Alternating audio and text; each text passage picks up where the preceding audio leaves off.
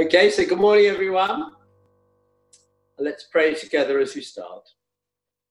Lord, thank you for the gift of this new day. As we come into your presence now, may we meet with you afresh. And we ask that in Jesus' name.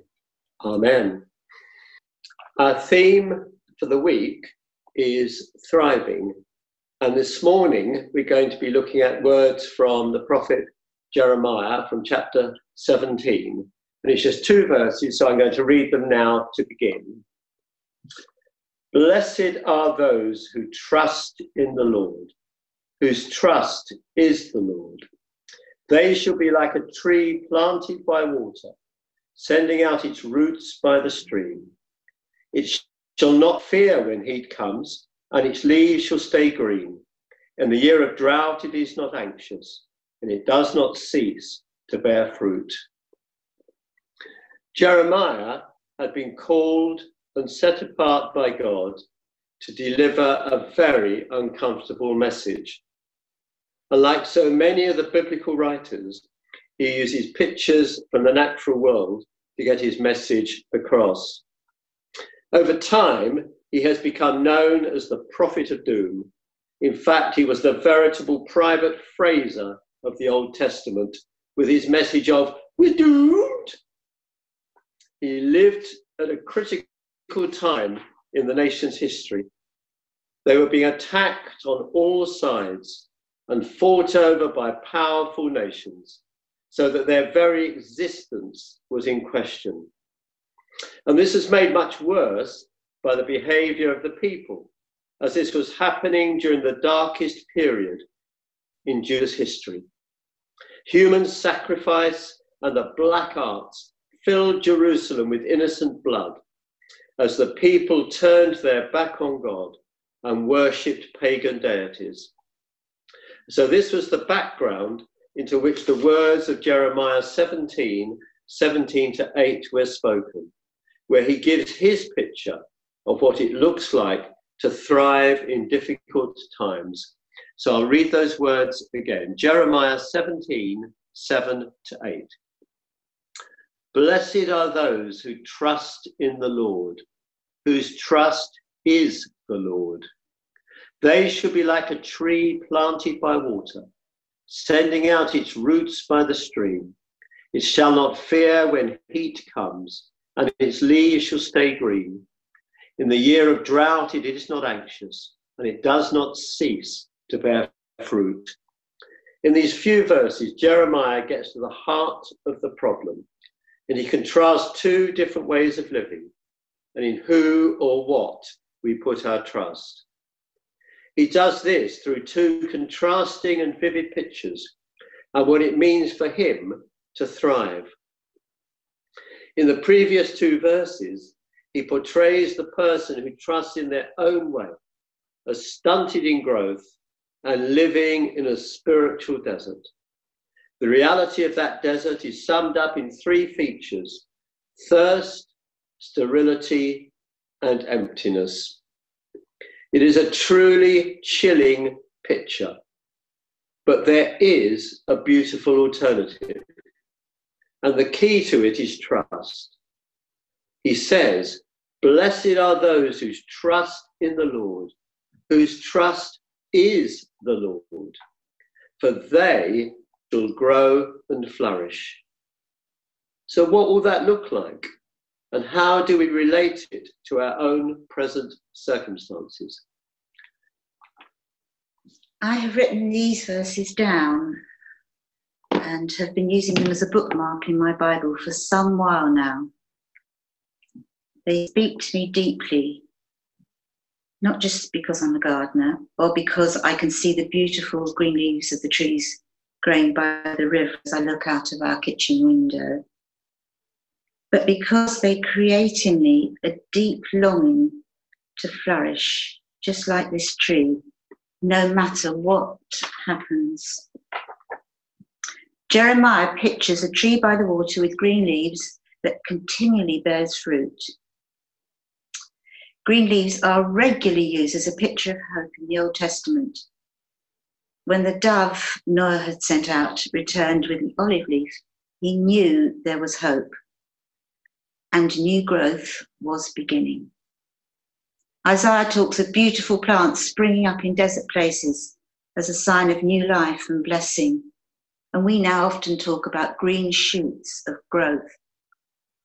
Stephen Cottrell, in his book, Do Nothing to Change Your Life, talks about seeing a tiny sliver of green pushing up through newly laid tarmac and forcing its minuscule roots into whatever moisture it could find. And as he stares in astonishment at the tenacious creativity of this tiny green speck of life and hope, he is overwhelmed with a huge desire to get down on his knees there and in the street praise God. In Scripture, hope means the certain expectation of something you don't have yet, but you will have it in the future. Why? Because it's promised by God, who we can totally trust. Hope is something that people are talking about a lot at the moment and are trying to find signs of it. So as Christians, we should be living as hope bearers. Nelson Mandela said this: "May your choices reflect your hope, not your fears. May your choices reflect your hope and not your fears." But this plant by the river not only has green leaves, it continually bears fruit. The purpose of the plant is to reproduce itself. Our purpose is to glorify God and to bear fruit for him. Jesus says in John 15, "By this is my Father glorified, that you bear much fruit." And by the power of the Holy Spirit, our purpose is to express his life, his likeness to the world that he loves so much. But now comes the hard bit. The tree that Jeremiah portrays does not flourish in comfort. It endures heat and drought and tough times, but it continues to thrive and bear fruit in spite of everything that is thrown at it. I think it deserves a round of applause. How does it do it? Well, we know the roots are the conduit through which the plants are fed and watered and are essential for them to thrive and grow. But this tree has been planted in a brilliant place right by the river. So what does it do? It sends its roots out into the river so that when the challenging times come, it is able to withstand, the onslaught. I like the expression sending out its roots because it suggests that it pushes its roots out further than ever when the difficult times come, and has so much nourishment that it does not fear when heat comes and isn't anxious during the tough times of drought. I think it's easy to see why this picture might be very relevant to us at the moment. How can we continue to thrive and be a blessing in challenging times? Where are our roots? The river is there. The plant just needs to access it. It's the same for us. I love the song "Be Still and Know," which is on the New Wine album from last year. Because the refrain says this: "Find me in the river, in the abundance of his love, in the fullness of his promises, and be still my soul." Find me in the river, in the abundance of his love, in the fullness of his promises, and be still my soul. This is where we need to be, sending out our roots even deeper into the abundance of God's love and the fullness of his promises, into a place of rest and restoration. Jesus says, abide in my love. But when things are difficult, this can be one of the hardest things to do. When I became unwell 4.5 years ago, I realised I needed a more structured rhythm of prayer to help me stay close to the Lord.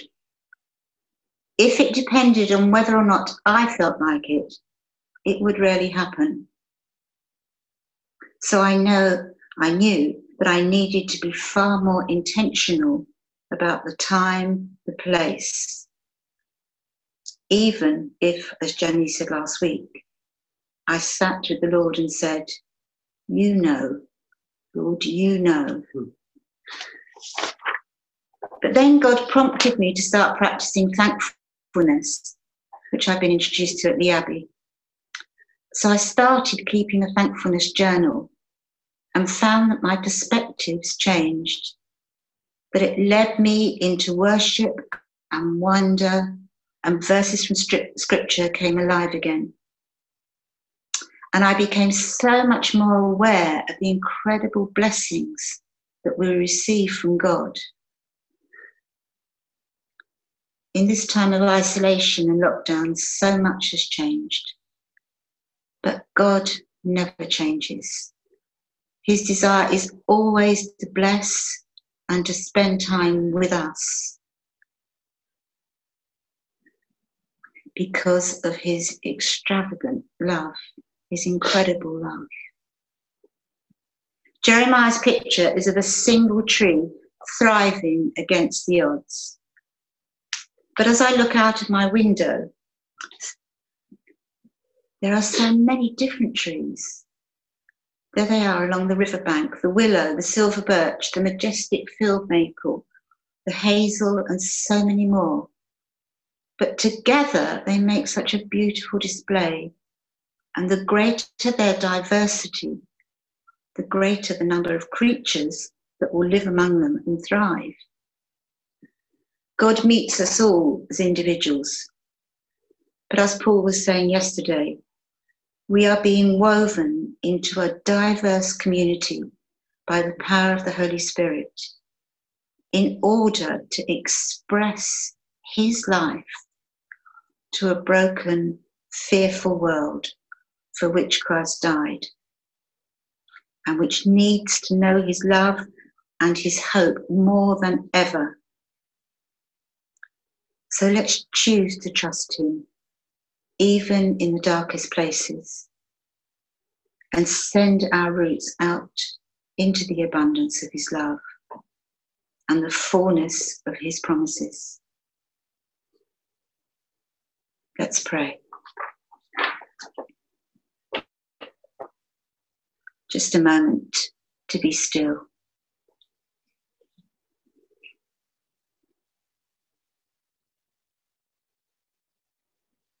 Thank you, Lord, for Jeremiah's beautiful picture of a tree that proclaims your love and hope in spite of all the challenges.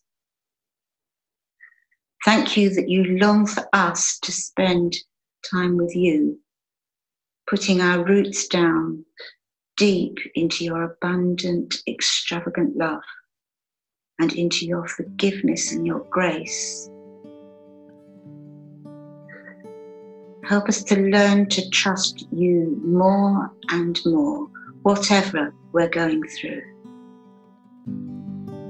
so that we may flourish and make Jesus known.